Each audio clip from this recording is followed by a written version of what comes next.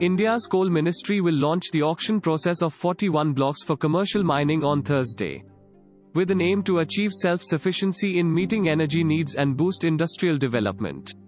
Prime Minister Narendra Modi will address the launch event through video conferencing and outline his vision to achieve self-reliance in the mining sector. Coal and Mines Minister Pralhad Joshi will also be present during the launch event. The commercial mining of these coal blocks is expected to generate approximately 33,000 crore Indian rupees of capital investment in the country over the next 5 to 7 years, the coal ministry said in a statement.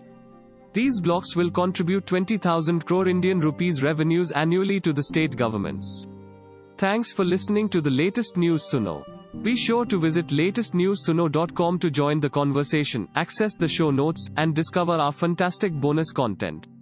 Subscribe to our podcast on Spotify, iTunes or Google Podcast. अब news सुनो बस 60 second में।